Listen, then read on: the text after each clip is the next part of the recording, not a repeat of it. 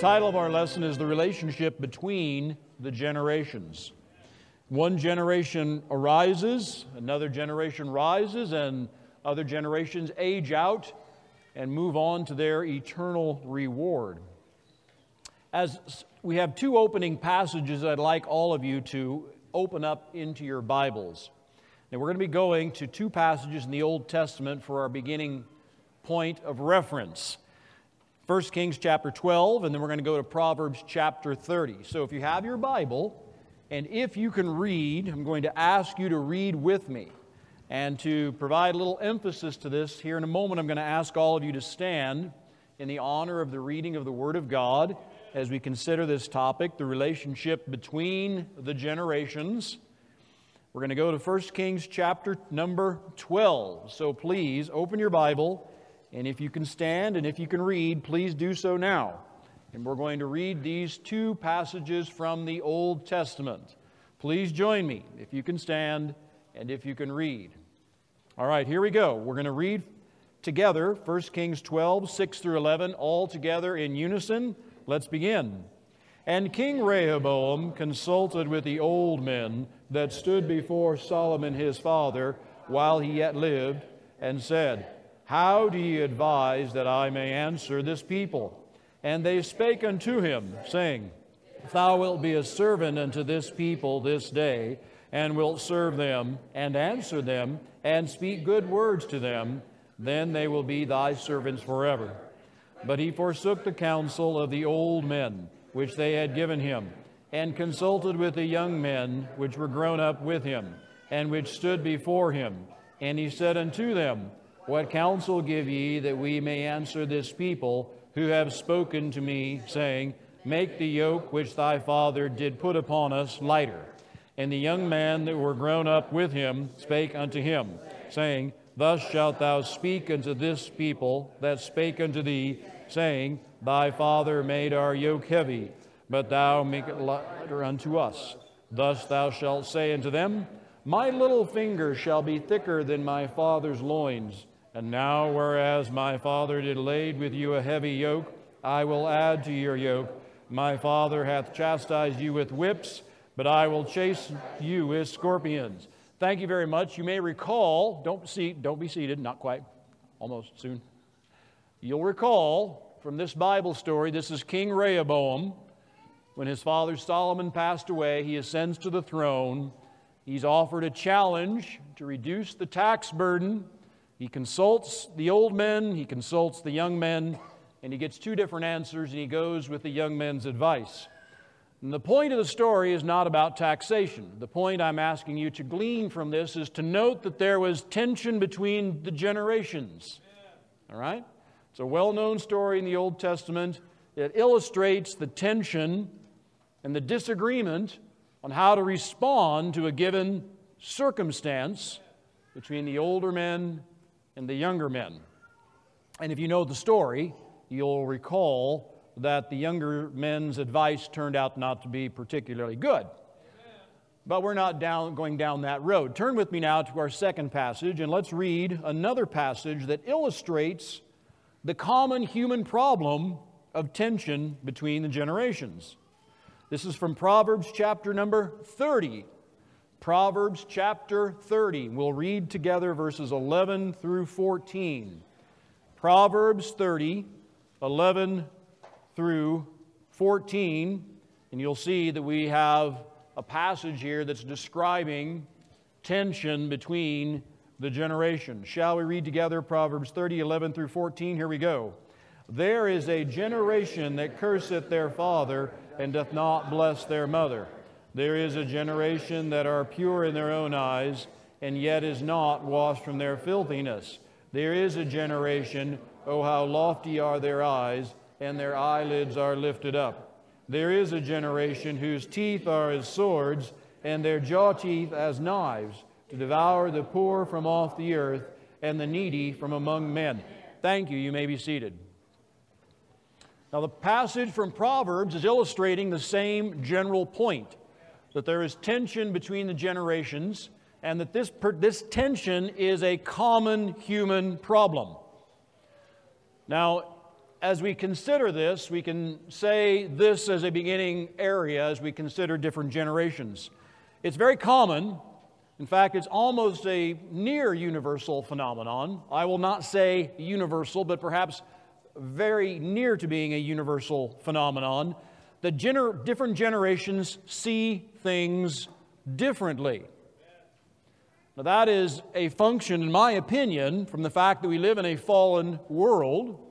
If we lived in a perfect world, we would find, I believe, that all of us would see things wisely, correctly, and in the same light. But we don't. And we don't for a number of reasons. First of all, our perspective is not necessarily always accurate. Plus, we have different circumstances that arise with the passing of time. And those circumstances, of course, shape the opinions and shape the inner sentiment by which you look at the world. Now, being that we're not going to, in any, as far as I can see, we're not about to escape living in a fallen world. What we need to look from Scripture and see what kind of advice we can find in the Bible to see how different generations can interact in a better way. It doesn't necessarily have to be filled with tension, but let's look at some of the circumstances and some of the tensions that are very common. Now, essentially, there are really two possible ways that generational relations can function. And this is worthy of us thinking about because, as I've said at the outset here, we're having a wedding tomorrow. The wedding implies that we have a new household with a new generation that shall arise out of that union. And that happens all the time. So one generation arises, a new generation arises, and the old generation passes on to their reward. And there are several generations in between. Now, the scenarios by which these generations can interact fall into really two different categories, two different big possibilities. The first one on our outline, for those of you that like to follow along, on our first point there, the first point is this: one generation can strengthen another. That is possible. One generation can encourage, strengthen, and be of value to another. Now, this is going to generally occur if two things unfold. The older generation must teach. The older generation has a duty and a responsibility to teach. And the younger generation must remain teachable. The older generation has to be willing and make the time and the energy, take the time to do the teaching, and the younger generation has to remain teachable. Now, a couple of passages on that. And there are a number of passages we could look at, but I've got a couple on the outline. I'll just read into the record for you these real quick. So Psalm 71 and verse 18 reads like this: "Now also when I am old and gray-headed, O God, forsake me not, until I have showed thy strength unto this generation, and thy power to every one that is to come." Psalm 145, verse 4, it kind of reads in a similar vein. Psalm 145, verse 4 reads, "One generation shall praise thy works to another, and shall declare thy mighty acts." And then we have a beautiful passage in Isaiah 58. You may recognize these words. It's a bit of a prophetic word regarding this topic of generations. Isaiah 58 verse 12 reads, "And they that shall be of thee shall build up the old waste places. Thou shalt raise up the foundations of many generations, and thou shalt be called the repairer of the breach, the restorer of paths to dwell in." So here's our first possibility. One generation can do a good job at teaching, and the next generation and following generations can do a good job of being teachable, and thus much of the tension that might arise would be seriously and significantly reduced. But of course, there is another possibility. And the second possibility appears to be more common. It appears to be usually what happens, although not always. The second possible scenario is that there can be massive rifts between the generations, great breaches of understanding in which they see the world so differently that the tension and the drama and the conflict between the generations is great. Now this unfolds either because the older generation does not teach and or the younger generation is not teachable. Either the older generation has not taught, or the younger generation is not teachable, or maybe some combination of the two. Now, there are a lot of illustrations of this that we can find in Scripture. So there is one great illustration found in the book of Judges, near the beginning of the book of Judges in chapter number 2. When Joshua had died, and we have a new generation arising at the beginning of the book of Judges, we have this verse. Joshua 2:10 reads like this: "And also all that generation were gathered unto their fathers. And there arose another generation after them, which knew not the Lord, nor yet the works which He had done for Israel." There are many places I could turn. Let me read for you from the Old Testament prophet of Micah, chapter number 7, verse number 6. Again, this illustrates the tension and the problems between the two generations, the rift, the distinction, the difference in the way they see the world and the drama that unfolds because of that. Micah 7, verse 6 goes like this: "For the son dishonoreth the father, the daughter riseth up against her mother, the daughter-in-law against her mother-in-law, and a man's enemies are the men of his own house." Well, that's kind of a sad circumstance, but it's not particularly unusual, unfortunately. The Gospel of Mark describes it in this way. We have sort of a prophetic word from the Gospel of Mark, chapter 13 and verse 12. You'll probably recognize this passage. Mark 13, verse 12. "Now the brother shall betray the brother to death, and the father the son, and children shall rise up against their parents and cause them to be put to death." All right, so we have many other places we could go. So the question before us on this particular topic is this: what's going on in our time? Is there tension between the generations? Is there not? How great is that tension? What is that tension like? Now we can look at this in a collective manner. And we're going to do both, really. Tonight, this morning as we talk, we're going to look at this in a collective manner, and we're going to eventually look at it perhaps in a little bit of an individualistic manner. So sociologists have done a lot of work on this topic in recent decades in modern American history, and have examined American history and really Western history as well. I say Western civilization because what's happening in the United States of America is the same thing that's happening in Canada, and in England, and France, and Germany, and Norway. Pretty much all of Western Europe is following the same paradigm. All of the Western world is following the same paradigm that we're going to be looking at right now. Now, some of you are familiar with what we're going to look at, so I'm not going to spend a lot of time on the second portion of this outline. So the second part of the outline is, what is the profile of recent American generations? How is this working out? So we're going to look at it in a collective sense. How is this working out in our nation, in our culture as a whole, in our civilization as a whole? How is this working out? After a little while, later on this morning, we're going to look at it, try to look at it individually. I'm going to encourage you to look at it individually, not collectively, but individually. But we're not ready for that yet. Now, this topic has been explored by a lot of historians and sociologists for a number of decades. And there are a lot of different resources you can access. And I've got in my library a collection of probably half a dozen books that over the years I have read on this topic. And there are a variety. Probably the one that if for those of you who find this topic interesting, if you want to look at one book that is probably the gold standard, at least so far, it's a book that was written about 20 years ago called The Fourth Turning. Now, the fourth turning is some of the terminology that I'm going to use. The different generations are given different names. Not every researcher uses the same name for each generation.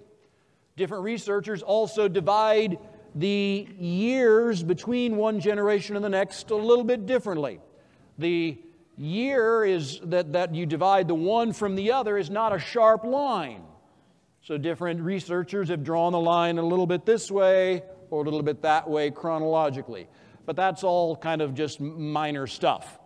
The main concept is you do have distinct generations, and they do seem to have distinct qualities, speaking collectively. And unfortunately, you and I belong to one of these generations. You belong to one of them. You probably don't really belong to the, more than one, although some of us are kind of on the edge.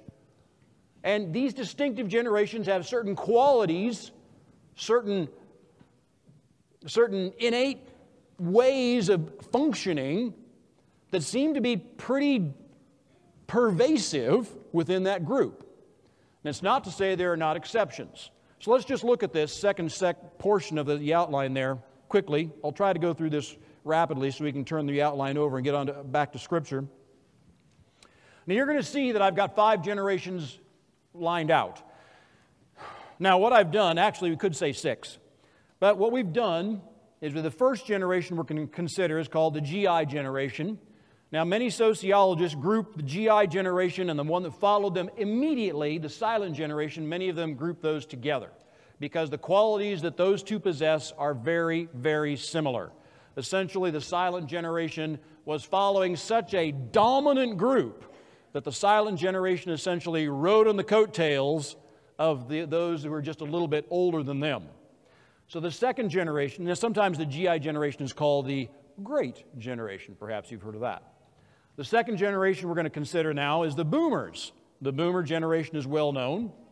Third one, we have what is called, at least what the researchers who have done their work in the fourth turning, they call it the 13th generation, sometimes called the X generation. Now they call it the 13th generation because that's the 13th generation in North American shores since the settlement of European civilization in North America. That's why they call it the 13th generation.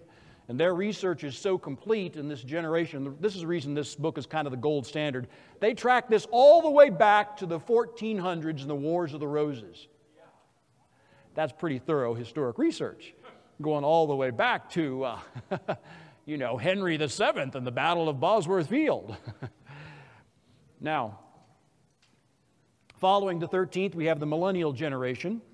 And then we have, rising up now, the youngest one that can be identified really, that is starting to have characteristics and can be identified, and that is what is usually called the Generation Z, or sometimes called the I generation, as in iPhone, iPad, all that kind of stuff. Now, on those generations, again, these are just generalizations. I've put a name of someone that maybe you've heard of, that is sort of a prototypical character of that generation. So all of us know John Wayne and the type of characters he's played in the many Western movies he portrayed. So he is sort of prototypical. His characters in the movies we've all seen typify the GI generation and to some degree the silent generation. The Boomer generation is typified rather well by Bill Clinton. The 13th generation is typified reasonably well by a gentleman most of us know a little bit about, Elon Musk. The millennial generation is typified by this gentleman reasonably well, Prince Harry, Lady Diana's second son. And Generation Z is typified by someone I'd not heard of until I did some research.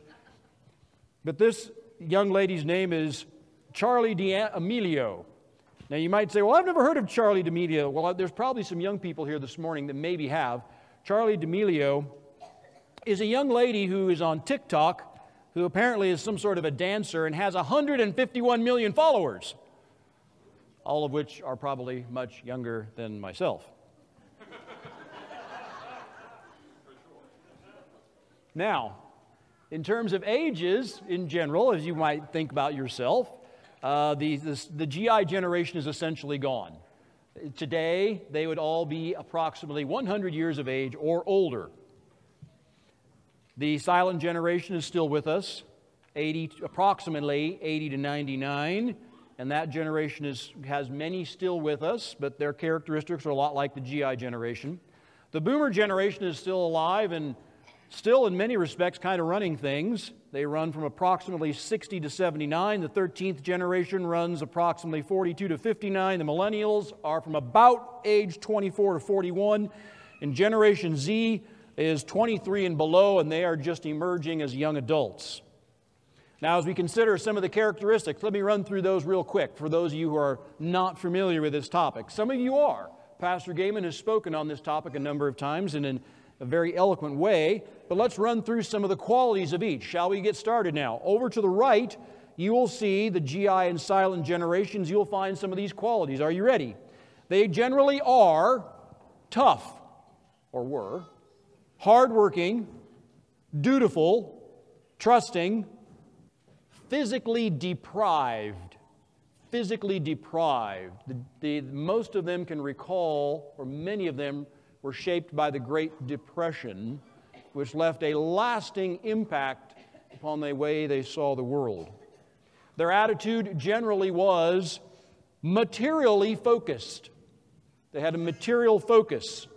They did this not necessarily out of covetousness, but out of a love for security, because their lives were shaped in the Great Depression when they had very little security.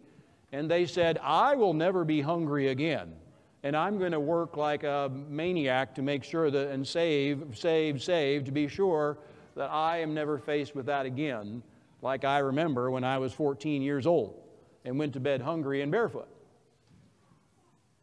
We'll skip over it where it says S part. I'll come back to that.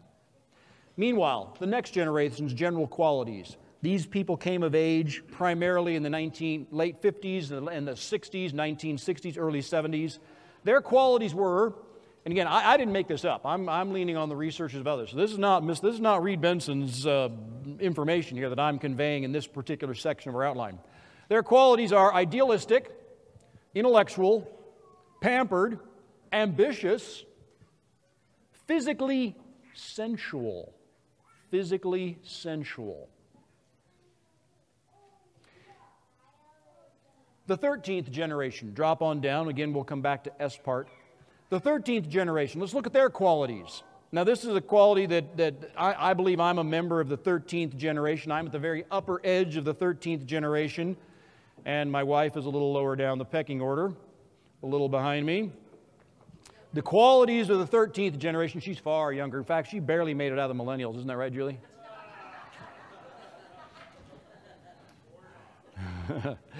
The qualities of the 13th generation are pragmatic, self-made, risk takers, morally ambivalent. And their general attitude, oh wait, did I skip that on the boomers? Yes. Sorry about that. This is important. Back up at the boomers, the general attitude, that R word is rebellious. The general attitude of the boomer generation was largely rebellious. Now, of course, there are always exceptions. In fact, there's a lot of exceptions. We're talking about the broad general pattern, not the exceptions of which there always exist when you're generalizing. Isn't that correct, when you generalize? Now, back to the 13th. So they're the 13th generation, pragmatic, self-made, risk takers, morally ambivalent. Their attitude in general is conveyed by these two words: skeptical, cynical. Skeptical and cynical. Skeptical and cynical. Dropping down to the millennials now. Let's go to the millennials, of which there probably are a lot of millennials here today. Their qualities are clever, risk-averse. Risk-averse. They seek to avoid risk as much as they reasonably can. Entitled. Spoiled. Sorry, I didn't make this up, so don't take it. That's not my assessment. This is the assessment of the many who have been looking at this. So you have clever, risk-averse, entitled, and spoiled, in which there, remember, there's always many exceptions as well as the general trend. The attitude is, that R word is, resentful toward elders. Resentful. And now Generation Z. Now, Generation Z, it's been a little hard for researchers to accurately assess this because they're still relatively young. But most researchers in the last several years believe they can begin to see what this generation is going to be like and what they're going to be like on the rest, generally for the rest of their life. Okay? Because most of these attitudes are developed in your late teens and early 20s. By 21 or 22, the concrete is dry. Okay? So Generation Z, iGen, their qualities are reclusive, cautious, physically non-sensual. Physically non-sensual. That was surprising to me. Virtual relationships. Now, there are two factors that have caused Generation Z to develop in a way that's different than the former generations. The two factors are, number one, the overwhelming dominance of the cell phone and the highly developed cell phone. The millennials are pretty comfortable with that. But iGen is more than comfortable with it. iGen is more than comfortable with it. The cell phone and the iPhone and the iPad and so forth is really largely, to some respects, that's their world. So their relationships really are largely virtual. And compounding that and developing that right at a point when they were coming of age was this 3-year window of COVID, in which it enforced them and compelled them and demanded that they be separate one from another, reclusive, stay at home, don't go out, don't gather, don't touch, and stay away from people physically. Physically, you cannot come together. Now, for those of us of my age, when they told us that, we're like, well, try to stop me. Or if we did do that, we perceived that this was going to be hopefully a temporary situation, and we reverted when they lifted the restrictions. We went back to our old ways. But for Generation Z, for iGen, this came at about right when the concrete was drying, so to speak. And so for them, that became somewhat normal, and it reinforced their tendencies that they already had for virtual relationships due to the ubiquitous nature of the iPhone and so forth, in which they were already leaning toward being reclusive and cautious. Now, the negative attitude, I really probably should say attitude right there, but their attitude is generally subservient to the new values. Subservient to the new values. Now, off to the left, let's look at this quickly. You'll see I've written to the left in italics. At the very top, we have an old value system, a biblical worldview.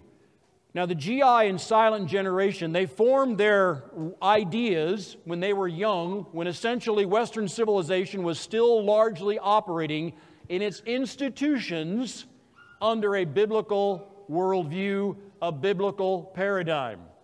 The schools, the universities, the government, all the great institutions were still teaching in the 1940s and 50s a lot of biblical principle. They were the last generation, though, to have that.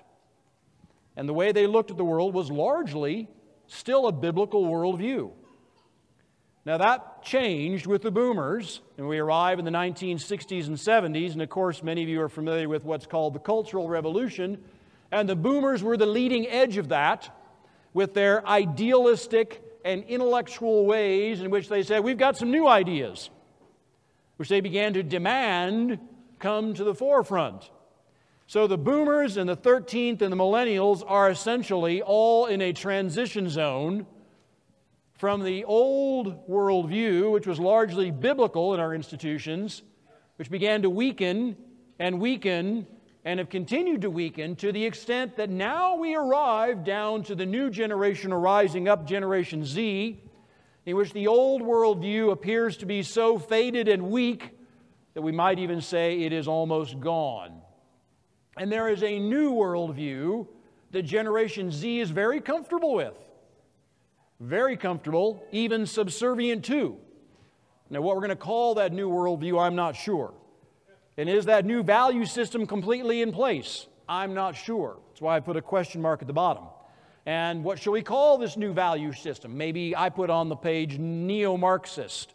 That's kind of a broad term that catches a lot of things. Maybe that's a good thing to call the new worldview that is emerging and is really becoming pretty strong and dominant now, that has replaced the old biblical worldview that was still in place in the 1940s and 50s when the GI and the silent generation were coming of age. All right? Now, I'm going to come back to what says S part. I've left that for last because, well, first of all, it's a little sensitive and just a little embarrassing to talk about, but it's revealing. Now, I accidentally ran across this information as I was studying these generations, but it seems very revealing and reinforcing of what I've already described with these other qualities. Now, S part stands for sexual partners. The number of sexual partners that each generation, on average, has over the course of their lifetime.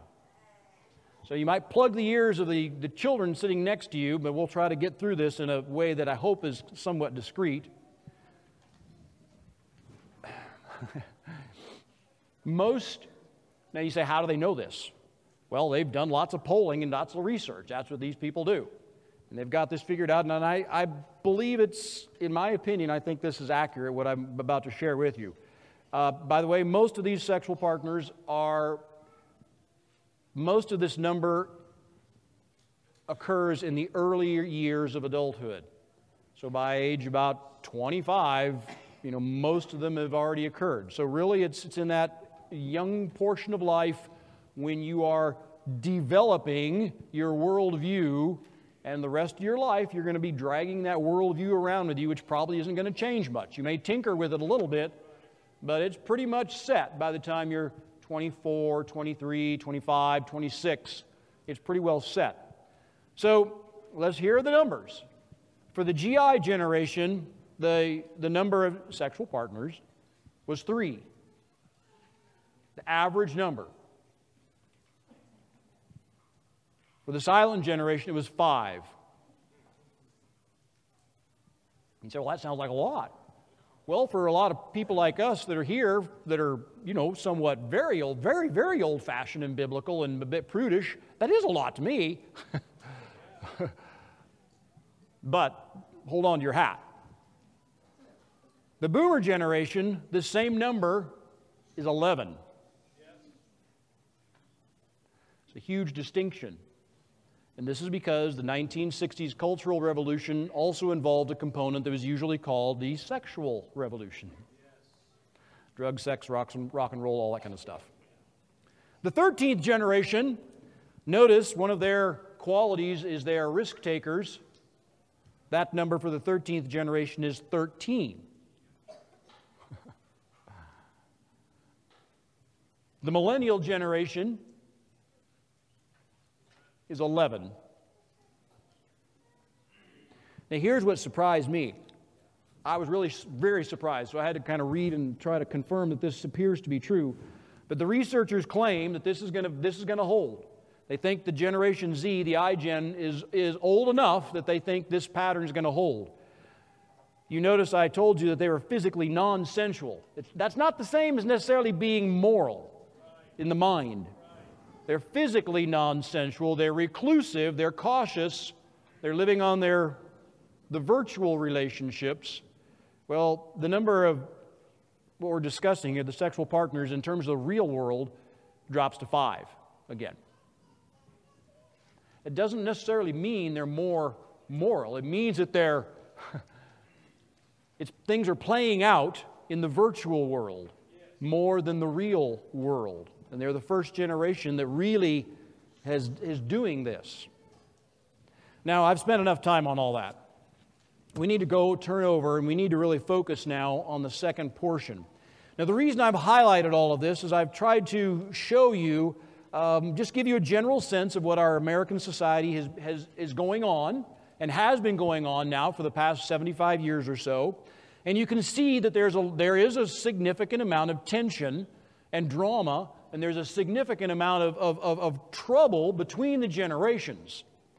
Now let's go to another concept, and we leave this behind and get back to Scripture. If you go to our third point in the back, I'd like to call your attention to something here. Generational sin. Now, generational sin is an old problem. It is also an acute American problem. To let you know how old of a problem generational sin is, generational sin was recognized by God as pretty much a standard potential feature of God's relationship with His people and people's relationship one to another. And so if we go to the commandments, Exodus chapter 20, we see this in the description of our early commandments. So if we'll go to Exodus 20, 5 and 6, as it begins to describe the second commandment, we have in verse 5 and 6, under the second commandment, it says, I'm in Exodus 20, I'm going to read for you now. You'll recognize this. Thou shalt not bow down thyself to them, nor serve them. For I, the Lord, am a jealous God, visiting, now here's the interesting part, of course, visiting the iniquity of the fathers upon the children into the third and fourth generation of them that hate me. Visiting the iniquity of the fathers, and we intuitively believe that means forefathers, fathers and mothers, upon the children unto the third and fourth generation of them that hate me. Now, that is essentially repeated, that concept. It's easy for you to recall that. Probably you've heard it before. In Exodus 34, if you turn over a few pages, Exodus 34, the commandments are being discussed again. And again, we have similar language. I'm going to read from Exodus 34, verse 6 and 7. It says, the Lord passed by before him and proclaimed, the Lord God is merciful and gracious, long-suffering and abundant in goodness and truth, keeping mercy for thousands, forgiving iniquity and transgression and sin, and that will by no means clear the guilty, visiting the iniquity of the fathers upon the children and upon the children's children unto the third and fourth generation of them that hate me. So we have this problem of generational sin. Now, in my opinion, that generational sin is an acute problem in American culture over the last 80 years. If we track things from 1940 to the present time, 2024, and we look at the various generations, looking at the beginning point from the GI generation, bump, bump, bump, bump, bump, down to the present youngest generation that we can identify, Generation Z, the iGen, we can see that there are things that are happening between the generations that probably shouldn't have happened. In fact, almost certainly should not have happened. So what's going on? What's going on? Well, it takes us back to our beginning point where we started. One generation can strengthen another, or one generation can damage another. And it has to do with whether or not the older generation is properly teaching and the younger generation is teachable. So what's going on is this. The younger generation, for generation after generation now, for about 5 or 6 generations, at least four, but the younger generations are learning the wrong things from their elders. Whether or not the elders are failing to do the proper teaching, or whether the younger generation is unteachable, might be a little hard to decipher. But they're learning the wrong things. And I think that really is the explanation of understanding these commandments and the possible curse that's described in Exodus 20 and Exodus 34 when we talk about the third and fourth generation. So why does it extend to the third and fourth generation? Why did God say the third and fourth? Why didn't He say to the 8th generation, the 10th generation, the 40th generation? Why is it the third and fourth generation? Well, I have an answer. I'm not sure, I'm 100% sure I'm correct, but I'll give you my answer here in a moment. But I'd like to give you a quote from a writer and a researcher and a preacher. I don't like everything this man writes. His name is John Piper. But he has something good to say here that I believe is accurate and I agree with. And he's describing sin. And here's his statement. Sin is like a contagious disease. My children do not suffer because I have it. They catch it from me and suffer because they have it. Sin is like a contagious disease. My children don't suffer because I have it. They catch it from me and suffer because they have it. And that's the heart of the problem. So why does it extend to the third and fourth generation? I believe it's because that's the lifespan connection from which we can learn sinful habits. From our parents, our grandparents, and our great-grands. Now you're not likely to learn much from your great-great-great-grandparent because you didn't know your great-great-great-grandparent. In fact, you might not even have the slightest idea who that person was. If I asked you to name him by name, name her by name, you probably couldn't do it. Or maybe a few of you could, but you probably can name your parent, and you probably remember them well. Many of you can remember your grandparents, and some of you have the blessing of knowing and remembering your great-grandparents. And you can say that for 3 or 4 generations, there has been an impact on my life because of them. So everybody's circumstances are different in this area. I knew my father very, very well. He lived till 97. We had a real good relationship, in my opinion. I'm not sure what he thought, but I think he would say that. He never actually told me things like that. He wasn't particularly sentimental and didn't really open up much. Typical of the GI generation, they don't really open their hearts much. But I did not know his father. I did not know my father's father at all. He died before I was born. So I didn't learn much from my great-grandfather unless it came through my dad, or rather my grandfather. I didn't learn much from my grandfather unless it came through my father. Now, this connection by which we can learn sinful habits from our parents or our grandparents and perhaps our great-grands, I believe is what's the problem that has been plaguing much of our culture in recent decades. And it's a problem that can plague you. It's a problem that can be involved in your life.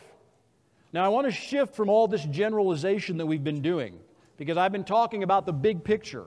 And I want you to start to think about yourself now and where you fit into this paradigm. So the first thing you can ask yourself is, of the generation that you are, to what degree do you exhibit some of the negative qualities of that generation? Now you may say to yourself, I exhibit very few of them. If you're a millennial here this morning, and you've heard me say the millennials in general are entitled and spoiled, that's pretty hard language. But I didn't make it up. You could ask yourself, well, to what degree have I taken on that negative attitude? Or if you're of my generation and you say, well, I'm a 13th generation, and I say it's typical for many of my generation to be morally ambivalent, sort of morally, I don't care, I have no real compass, I have no moral compass. To what degree have I absorbed that? So that's the first question you can ask yourself. Or if you're a boomer, or whatever your generation is, to what degree have I absorbed any of the negative aspects, negative attitudes, unbiblical attitudes that are present in a large degree of my generation? So think about that. Think about that and be courageous enough to think about that seriously to yourself. You don't necessarily have to talk about it, but you could really think deeply in this area and say, am I suffering from this generalization that is generally accurate, or am I doing better in that respect because I'm the exception to the general rule? Am I an exception? Now, next, as we go to the last part of the outline, I want to say that all of the problems we've been talking about don't necessarily have to be the way it is. That is to say, there doesn't have to be a lot of tension between the generations. There doesn't have to be a clash of worldview between the generation. There doesn't have to be these misunderstandings and these poor communications and these poor interactions. That doesn't have to be that way. And biblically speaking, we can break out of that problem and we can do better. Now I say we, that is, you can do better. I can do better. And perhaps as a group, our little community can do better. Our family can do better. As a church body, maybe we can do better. But we're not going to do better individually or as a family or as a congregation if we don't make a significant attempt to be seriously looking at this problem. Because if we simply drift along, we're going to drift with the culture. You say, oh, I won't drift with the culture. I make my own way. Hogwash. You don't even see the culture. You don't even perceive the current that you're floating in. Like the fish in the Gulf Stream. The Gulf Stream, 24 hours a day, is carrying that fish 2 or 3 miles per hour, 24 hours a day, northward, in a river that's 60 miles wide. He doesn't see that he's drifting northward. He thinks he's swimming, just swimming around, making his own choices. Lo and behold, over the course of a week, he's drifted north hundreds of miles. So it is with a culture. If you aren't conscious of it, if you're not paying attention, if you're not looking for it, if you're just kind of going with the flow, you probably are certainly drifting with the culture and taking on the negative qualities that your generation exhibits. Unless you say, I'm going to try to identify them, I'm going to try my best to resist those negative qualities. Does this make any sense to you? I hope I'm relating to you all. So let's get on to the outline here with some tips. So I've got 5 general points that I'd like you really to reflect on. And our beginning area, I'm just going to say, we don't have to be subject to the intergenerational dynamic that creates tension and clashing worldviews. We don't necessarily have to be subject to this tension and drama, to the clash. And so we have some biblical precepts about generational interaction that can help us in this, and we can resist this. So let's go to the New Testament, and you're going to find that the book of 1 Timothy is a wealth of information in this area. So I encourage you to listen to what I have to share from the wisdom of 1 and 2 Timothy, the 2 epistles that Paul writes to this young man. First point, the differences between the generations can be observed, but they can also be appreciated and honored in respectful ways. We're going to observe the differences. Now, to say that there's going to be 0 differences between the generations in a fallen world I think is unrealistic, because we simply do not have the same life experiences. So Generation Z cannot look exactly at the world the way, I don't know, the GI generation did, because Generation Z can only understand the experiences of the, being barefoot and hungry by reading it in a book, rather than living it out for 3 or 4 or 5 years in their teenage life. So they can't really look exactly at the world in the same way when the experiences are different. But, and this is a really big but, if the older generation does its job of teaching, if the younger generation is teachable, and if we're applying biblical precept, there doesn't need to be a lot of drama and tension between them. So, 1 Timothy chapter 5. 1 Timothy chapter 5, please note this.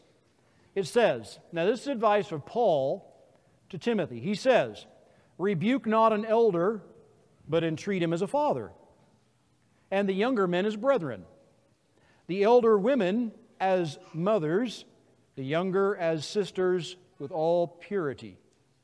So Paul is giving young Timothy, as a young adult now, very young adult, he's giving him some advice. He says, rebuke not an elder. Now that word elder there is the word, basically the Greek word presbyteros. But it's not really referring to a minister. It's referring to an elder as in a person who is somewhat older than you. Just like the word elder in verse 2 is referring to someone who's considerably older. Now, entreat him as a father. Entreat. We don't use that word entreat. So this is telling us something. If you as a young man want to speak to an older man, doesn't matter what you think of that older man really. If you admire him or you don't admire him, it says you ought to entreat him as a father. Entreat. It means if you're going to speak to him, you better speak to him with a measure of respect. Amen. Whether he really deserves the respect or not isn't the point. Really. Not really. In your mind, he may have a lot of failings, grievous failings. But you better think twice before you march up and give him a good scolding, because you and your great wisdom at 25 have a lot of things to tell that man who's 55, and you perceive he needs to be straightened out. Well, it could be that you're in violation of this particular passage. And if he needs straightening out, maybe he needs to hear it from another 55-year-old man. Or maybe he needs to hear it from a 75-year-old man, not from someone who, from his point of view, is still rather green in life. Any more than you as a 25-year-old would like to be scolded by someone who's 14. Which I'm sure you would not. And you're not going to receive what they say. You're going to say, what do you know about the world? Well, now these verses now tell us about how we should interact one with another generationally. There should be a measure of respect here that is important. And there are other passages that speak to this. 2 Timothy chapter 2. Let me read verse 22. 2 Timothy 2:22 reads like this. It tells a young man to flee youthful lusts and follow after righteousness, faith, charity, and peace. All right, so there's more that could be said. And if I had more time, I'd read the verses out of Titus, who kind of reinforce this basic concept. That if we attempt in respectful ways to interact with the generations, there's a burden on the younger generation to treat with honor and respect the elder generation. Now let's go to the elder generation, because our second point is this. The elder generation needs to lead. They need to lead. But they cannot lead well through presumption or privilege, but rather by good example and instruction. Now this is imperative that the elder generations understand this. That their credibility is going to be grossly destroyed, seriously damaged. If you lead through presumption or privilege and you say, well, because I'm old, you have to look at me in a good light, or because I hold a particular office, or because I have this or I have that, you're not going to gain the respect of the younger generation, even if they do hold their tongue. Even if they do their part and say, well, I'm not going to march up and give you a good lecture, they may be quietly lecturing you in their heart. So you have to lead by good example and instruction. 2 Timothy 3:10. 2 Timothy 3:10, Paul speaks of his own example. Paul says to Timothy, you have fully known my doctrine, my manner of life, my purpose, my faith, long-suffering, charity, and patience. So those are the qualities that an elder generation should be able to honestly say, I think I'm doing okay in this area. I've been a person of patience, charity, purpose, long-suffering, faith, my manner of life. I've been honorable, I've been honest, I've been moral, I have something, I think I have something to offer here. Well, in the case of Paul, he did. And I hope that the elder generation can say, my example and instruction has been good. All right, now third, the younger generation should have a disposition to follow the godly and the faithful of their elders. Okay, so the younger generation needs to look for models, look for examples, look for mentors, look for those among the elder generation that they can say, I think that person's done a pretty good job. and I'd like to be kind of like them. Maybe not in every respect like them, but they have a particular quality I admire, so I'm going to aspire to that direction. So 2 Timothy chapter 3, verses 14 and 15 talk about this. I won't read that. You can look at that on your own. Now, point D is a particularly important one.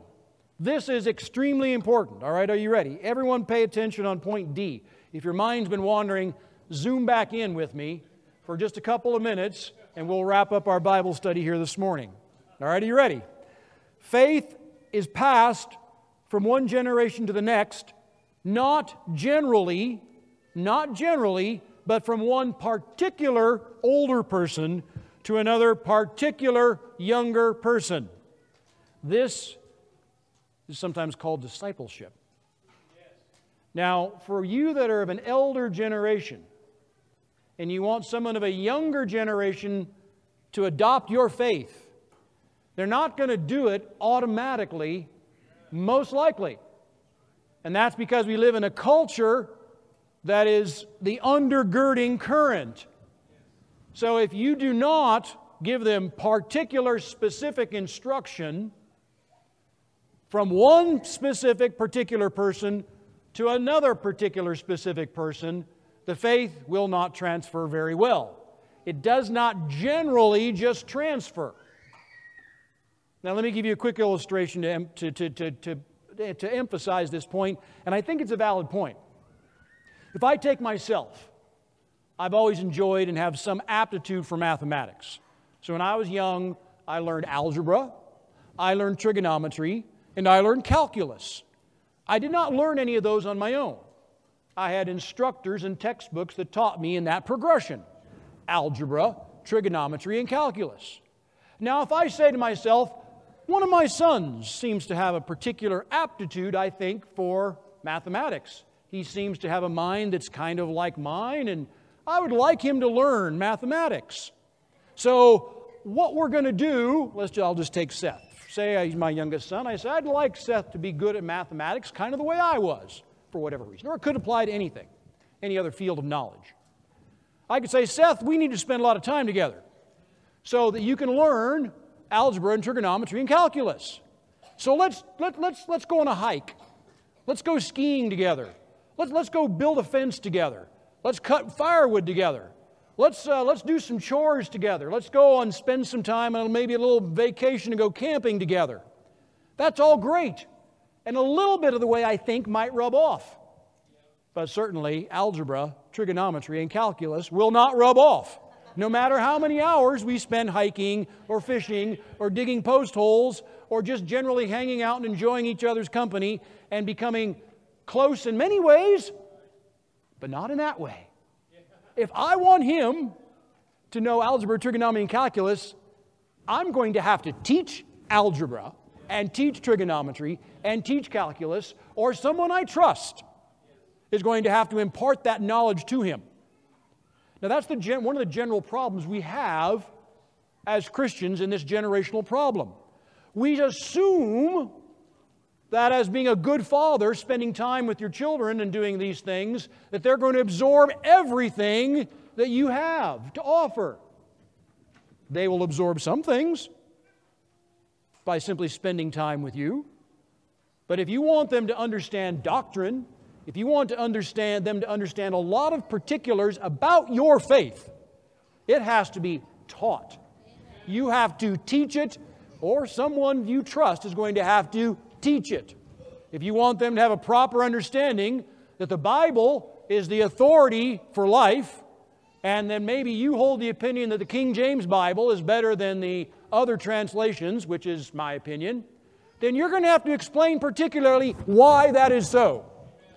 You can't just say, hey, just use the King James Bible because I do. That's not good enough. That's not good enough. You can't just say, well, you know, I've always believed in the Trinity. You ought to believe in the Trinity, son, the way I do. That's not going to be good enough. I've always believed in this or that doctrine. That's not good enough. It has to be taught. You have to impart the faith, particularly from one particular person to another particular person of another generation, specifically topic by topic by topic, And that's a big job. That's a lot of work. This is a big calling. And this is one of the failings of the generations that have gone before us. They tend to just assume that their children are going to be a lot like them. That's probably the failing of the GI generation. They worked hard. They understood a lot of things. They were sent to war and were slaughtered in Europe and Japan. They were dutiful. They came home and they put their head down. They went to work. And they thought, all I have to do for my children is just feed them and clothe them and spank them when they disobey. And they did all that. But it wasn't enough. It was a lot. And they're to be respected, but it wasn't enough. If they had a failing, that was it. And that'd probably be about their only failing as a generation. They had a lot of wonderful qualities. Subsequent generations have done even a poorer job, a much poorer job. Now we want to not be like that. So our faith is passed from one generation to the next, not generally, but from one particular older person to another particular younger person in discipleship. Now let's look at just a couple of verses. We're kind of winding down, so stay with me. 1 Timothy chapter 1 and verse 2, you'll notice that Paul refers to Timothy as his dearly beloved son. Now he wasn't the father of Timothy. But he said, I refer to you as my dearly beloved son. And he does that also in the book of 2 Timothy. He opens by calling him his beloved son. Now that means that they had a special relationship. And that Paul had mentored Timothy. Particularly, specifically mentored Timothy. Didn't mentor lots of young men, mentored Timothy. And Timothy apparently was teachable. And had followed the teachings of Paul. He didn't follow generally the teachings of all kinds of people. He followed Paul's teaching. So there was a discipleship. There was a mentorship. There was a relationship that was a bit like a father teaching a son. Now what's interesting, that in verse 5 we have a very interesting statement here. And this offers some encouragement to people who may have family problems. Now I'm not here to diminish the importance of fathers and fatherhood, but I'd like you to look at verse 5. Verse 5 of 2 Timothy chapter 1. It says, Paul said, when I call to remembrance the unfeigned faith that is in thee, when I think about the excellent faith in you, Timothy, I am reminded of someone. You remind me of someone, Timothy, who had excellent faith just like your excellent faith. That faith first dwelt in thy grandmother Lois and thy mother Eunice. And what do we know about Timothy's father? Almost nothing. Paul says that the faith in this case was transmitted by two women. Two ladies transmitted the faith to young Timothy. Lois and Eunice, according to Paul, were responsible for the faith of Timothy.